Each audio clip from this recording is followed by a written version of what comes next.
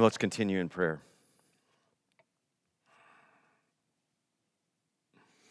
God, we have that little time of response, of giving, of sharing, of tithing, of offering.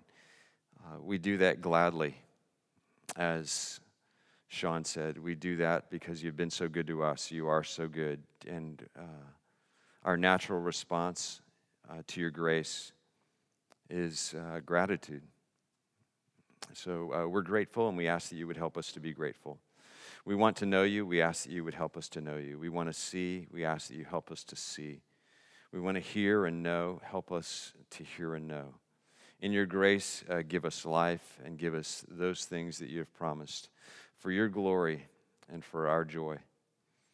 Through your word, now I ask and pray that as my words are true to your word, that they be taken to heart. If my words stray or deviate in any way from your word, may they be immediately forgotten.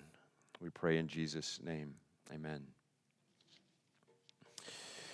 We are continuing this morning with our study of the Gospel of Mark. This morning, we get to what may be the pinnacle or the high point of Jesus' teaching. But before we get there, I'm going to give you a little recap of the last couple of passages we've looked at in chapter 8 of Mark's Gospel, leading up to where we are this morning. Luke walked us through the passage in which Jesus healed a blind man. Luke is a doctor, Luke Heron, and so that was kind of fun. Verse 22, chapter 8, some people brought a blind man and begged Jesus to touch him. Jesus took the blind man by the hand and led him outside the village. When Jesus had spit on the man's eyes and put his hands on him, Jesus asked, "Do you see anything?" And here we might expect the blind man to say, "Yes, I see something. I see spit." That's not what the blind man said. Instead, verse 24, the blind man looked up and said, "I see people. They look like trees, though, walking around." Once more, Jesus put his hands on the man's eyes. Then his eyes were opened. His sight was restored. And he saw everything, Mark says, now clearly. Jesus healed the man's blindness, but the man's healing, his going from blind to sight, happened in stages. It didn't happen all at once. It was a process. And while the central point of that passage is likely, once again, Jesus' power and his authority to heal people in lots of different ways, Mark's message also is that what God does in a person's life, God's activity or God's action in a person's life, sometimes comes or happens in stages, a little at a time. A person doesn't see, and then a person begins to see, and then a person sort of sees, and then eventually a person fully and completely is able to see. And Mark placed that account of a blind man gaining or being given his sight right there in his gospel because it seems that story or that healing informed what immediately would follow in Mark's gospel about people coming to see and understand in stages. Verse 27. Jesus asked his disciples, "Who do people say that I am?" Jesus' disciples replied, "Some say John the Baptist, others say Elijah, and still others one of the prophets. But what about you?" Jesus asked, "Who do you say that I am?" Peter answered, "You are the Messiah." And we talked 2 weeks ago about what that declaration or that affirmation must have meant for Peter, to Peter, what was meant and what Peter understood when he said, "You are Messiah, Christ, Anointed One," and how Peter in that affirmation didn't really yet see clearly, fully, completely. Somewhat like the blind man, Peter was beginning to see, and his affirmation represented his beginning to see and understand Jesus.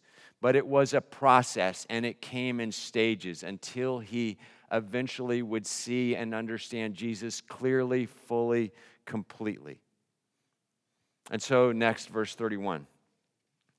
Jesus then began to teach them that the Son of Man must suffer many things and be rejected by the elders, the chief priests, and the teachers of the law, and that he must be killed and after 3 days rise again. Jesus spoke plainly about this. Peter declares to Jesus and everyone present that Jesus was Messiah, Christ, anointed one. And while Jesus seemed to accept Peter's response, or at least not to reject it outrightly, Jesus doesn't exactly completely affirm it either. Peter's vision isn't yet fully clear. Instead, Jesus identified himself as Son of Man, which was this vague term at best, and at the time had a variety of different, very different meanings, and could have been a variety of different things in that context. Jesus paints a very different picture. He casts a very different vision for the sort of Messiah and Son of Man that he would be, one who suffers, is rejected by all of the important leaders in the Jewish faith community, and would be killed. And then Peter rebuked Jesus, and Jesus rebuked Peter for rebuking Jesus, saying, "You do not have in mind the concerns of God, but merely human concerns." You do not have in mind the concerns of God, but merely human concerns. And we need to hear that over and over and over. I do. And now finally, this morning's passage of chapter 8, beginning at verse 34. Listen closely as we continue. This is God's word. These are God's words. Verse 34. Then Jesus called the crowd to him along with his disciples and said, "Whoever wants to be my disciple must deny themselves and take up their cross and follow me. For whoever wants to save their life will lose it. But whoever loses their life for me and for the gospel, good news, will save it. But what good is it for someone to gain the whole world yet forfeit their very soul? Or what can anyone give in exchange for their soul? If anyone is ashamed of me and my words in this adulterous and sinful generation, the Son of Man will be ashamed of them when he comes in his Father's glory with the holy angels." And then the people who a long time ago put in the chapter breaks in the Bible put a chapter break right here, and we jump to chapter 9, but it really fits better with the end of chapter 8 than it does with the beginning of chapter 9, so I'm concluding that now. And Jesus said to them, verse 1 of chapter 9, "Truly I tell you, some who are standing here will not taste death before they see the kingdom of God, that the kingdom of God has come with power." Jesus said to them, "Truly I tell you, some who are standing here will not taste death before they see that the kingdom of God has come with power." Has come. For it seems at least 2 years and maybe longer now, Peter and Andrew and James and John and the others have been following Jesus. They have accepted Jesus' invitation to be his disciples, his students, his apprentices. And they have been watching and learning and growing through this whole process years now. But now Jesus seems to offer the clearest vision yet of what is and what will be involved in following him, in being his disciples, in identifying oneself in him and through him as his, with him. Whoever wants to be my disciple. He's speaking to his disciples and he's speaking to everyone.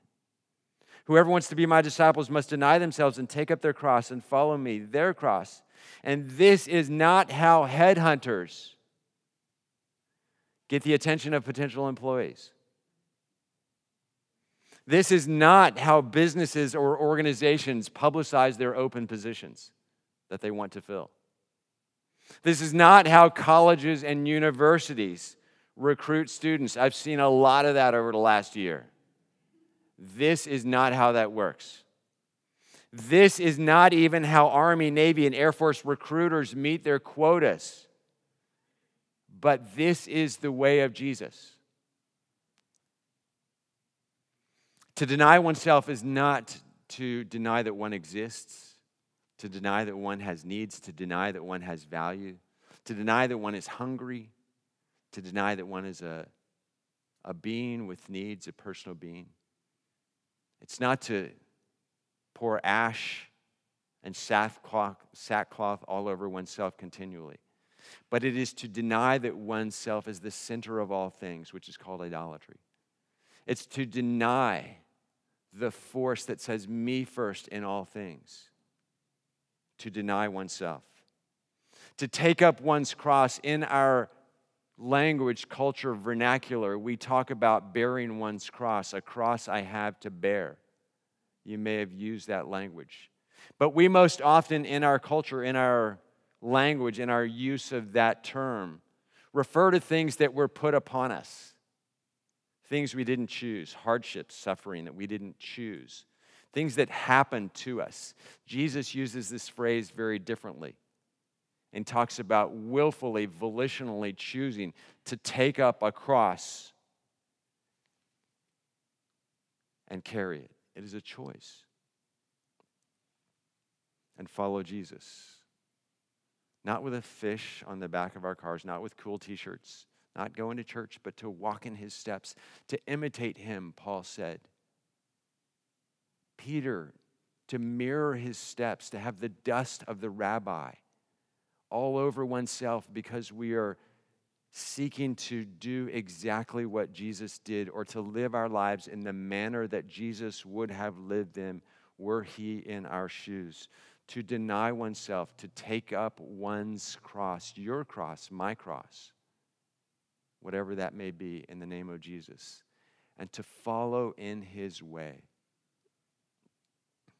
Jesus' disciples had come to know they'd come to know Jesus as one who had the power and the authority to cast out evil spirits, unclean spirits, demons, to heal diseases, to cause the lame to walk and the blind to see, to multiply bread, to calm the seas. And now they're understanding and they're seeing Jesus, and his way was becoming even clearer.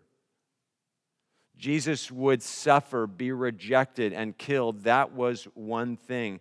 But now Jesus says that anyone, everyone who wants to follow him, who wants to entertain that idea, who would take on his name, who would today identify themselves as Christian, is also called to such a path, to such a life, to such a destiny.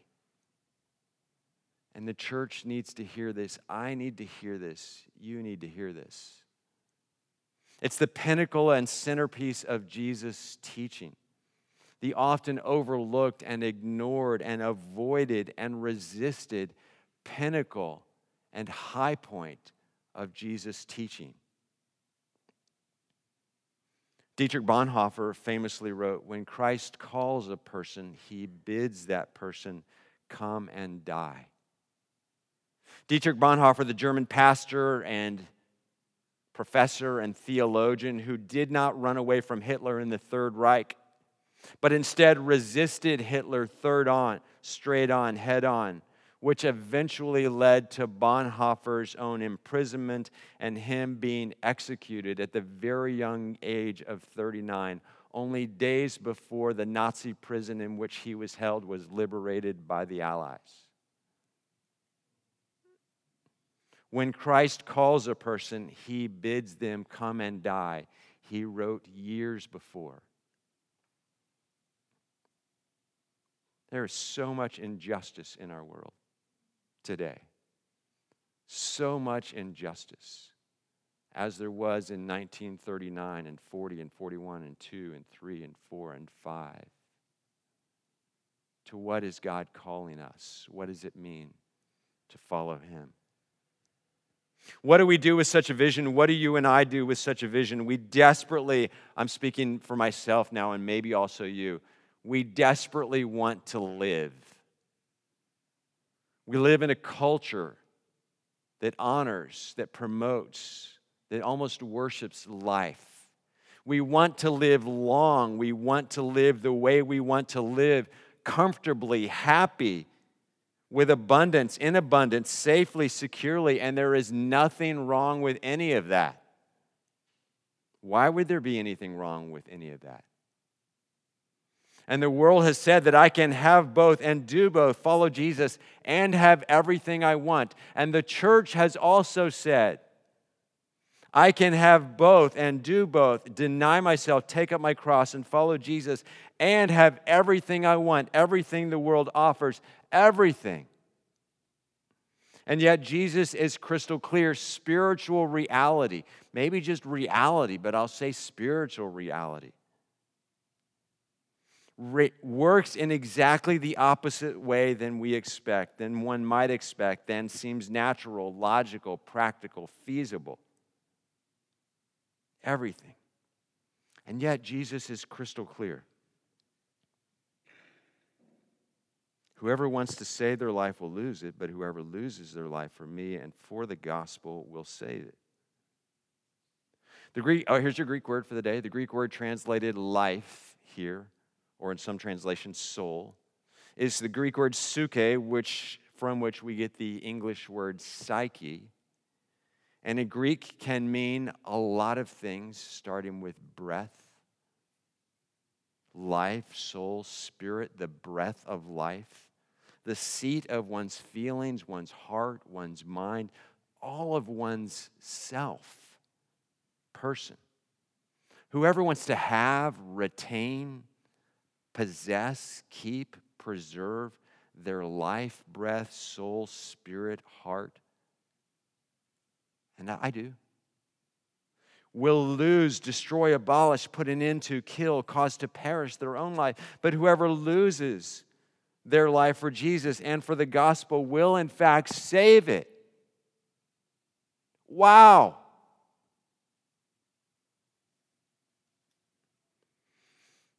And I have to ask, and I have to answer this question for myself. Do I really believe it? Do I believe this? We say as the church, we believe in Jesus. Do we believe Jesus?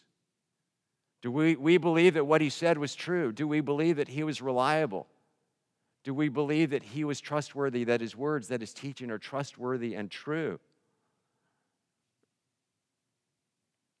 Is this a reasonable philosophy of life? Every one of us has a philosophy of life, whether we're in touch with it, aware of it, can describe it, can pinpoint it. Every one of us has a philosophy of life. Is this a reasonable philosophy of life? Is this a tenable strategy for raising kids? Is this a leap of faith you and I are willing to make? On the surface, at first glance, this is not the best way to grow a church. This is not a great way to attract new members. Do we believe that what Jesus said was and is true? That what he said and says about reality is true and truth? And if so, what are we going to do with that truth?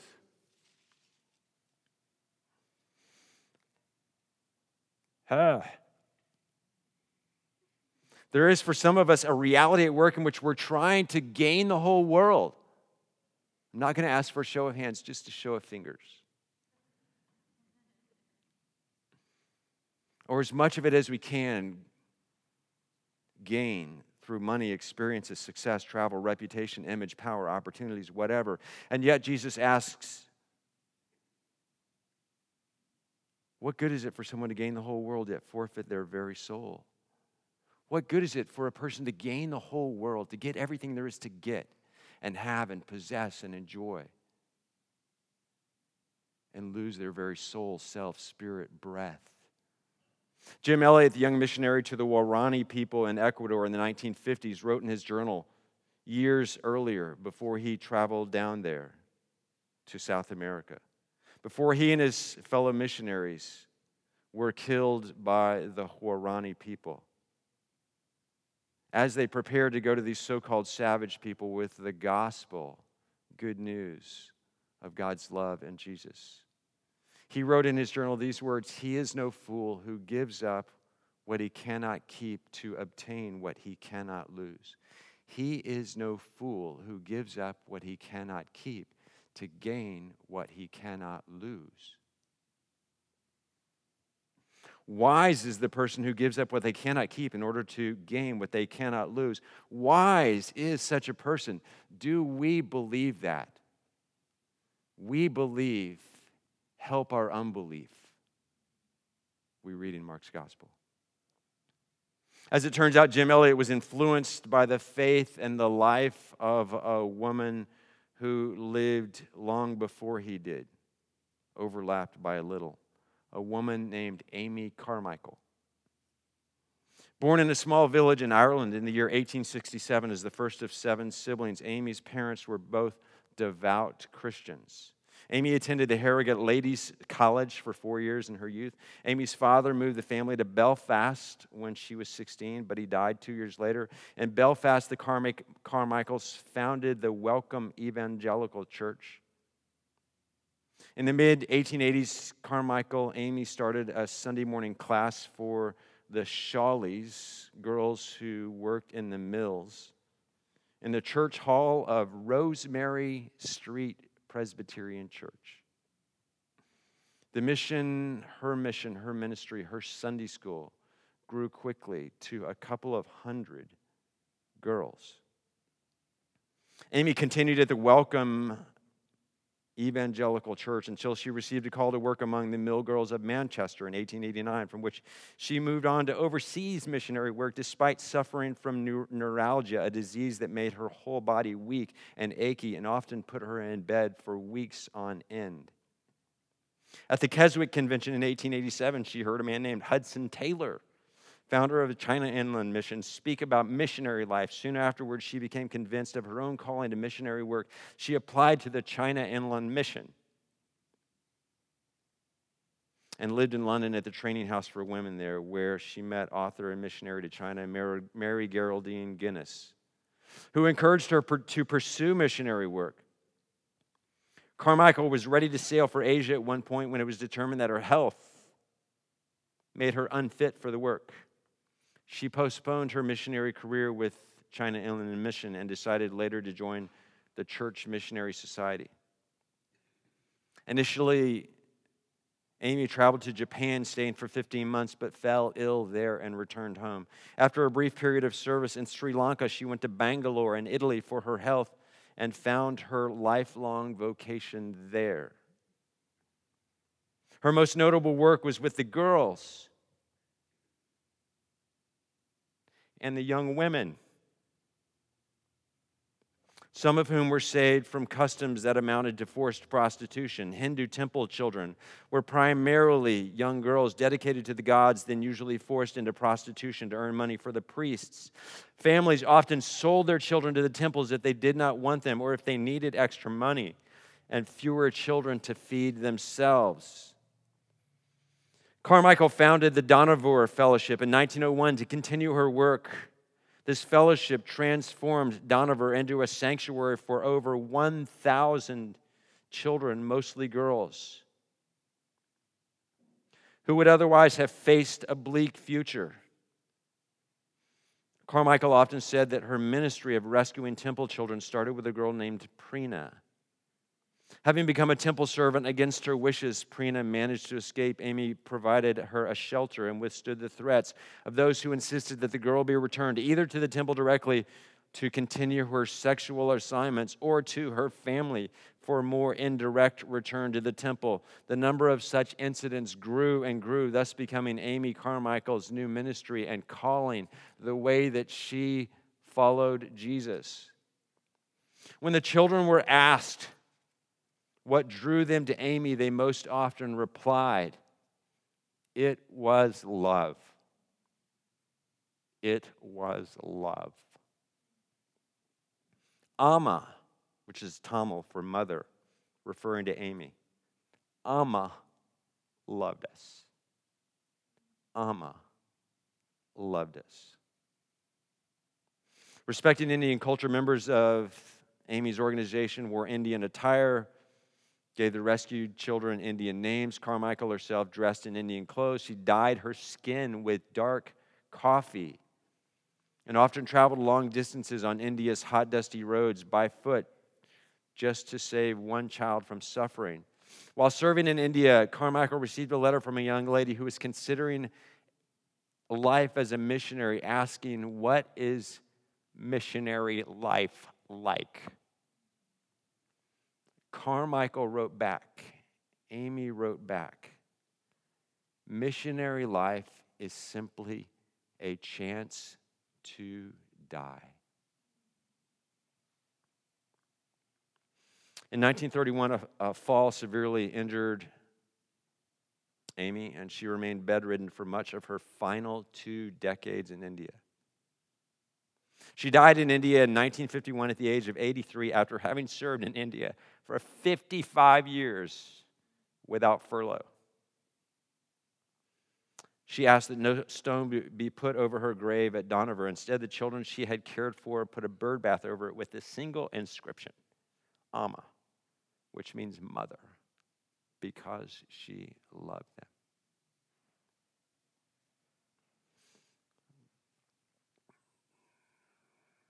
It sounds like bad news.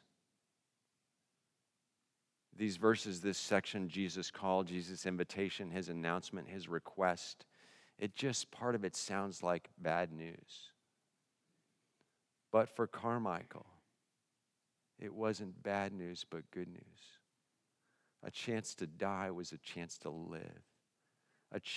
An opportunity we would fear, most of us, and run from. She ran to because she understood the words and the heart and the way of Jesus in his upside down kingdom, which has not changed one iota in the last 2,000 years, though we've done our best to resist and ignore and postpone his call on our lives, some of us. That last verse that I read earlier from chapter 8 that leaked into chapter 9 and became chapter 9, verse 1. And he said to them, truly I tell you, some of you who are standing here will not taste death before they see that the kingdom of God has come with power. I'm going to do another memorial service this week. All too often, again, we think of the kingdom of God as what happens out there in the future after we die when we're done with these bodies. No, Jesus said, the kingdom of God, he came announcing at the beginning of Mark's gospel and talked more about it than any other thing throughout. And now he clarifies again what this kingdom is. They will see it before they taste death. What is he talking about? He is talking about his death. He is talking about his death on a cross, which is the quintessential example or model or reality on earth of his kingdom, dying so that others might live. And he wants to prepare his disciples to understand this, to embrace this, to benefit from this, to enjoy this, to live this. The kingdom of God is most clearly manifest in the cross of Christ, in the death of the King, because there will be resurrection.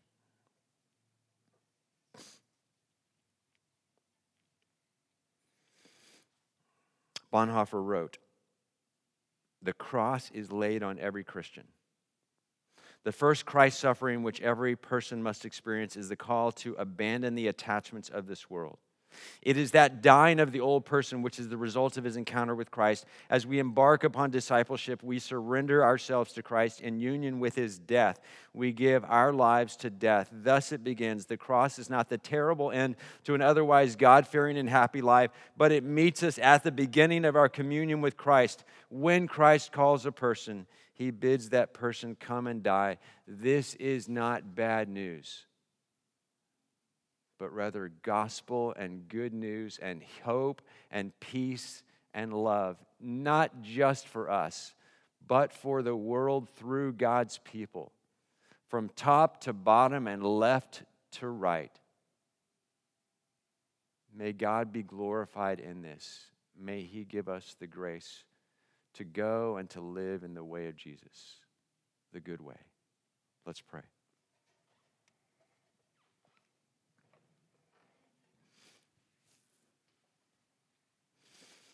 We confess, God, I do, maybe for others here and at home, that we don't want to die.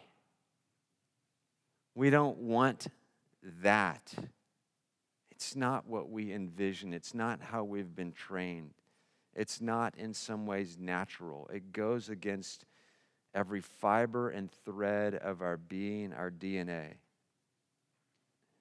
And yet we follow one and have life in him and joy and peace and hope in one who walked into death, head on, face up, in love and with love. Give us the courage to not just appreciate what he said and listen to it, but also by your grace, with your help and your Spirit, to walk in it. You are so good. You have been so good to us.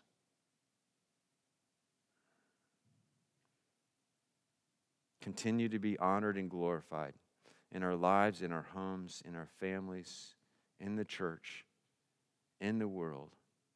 Great King of heaven and earth. Amen.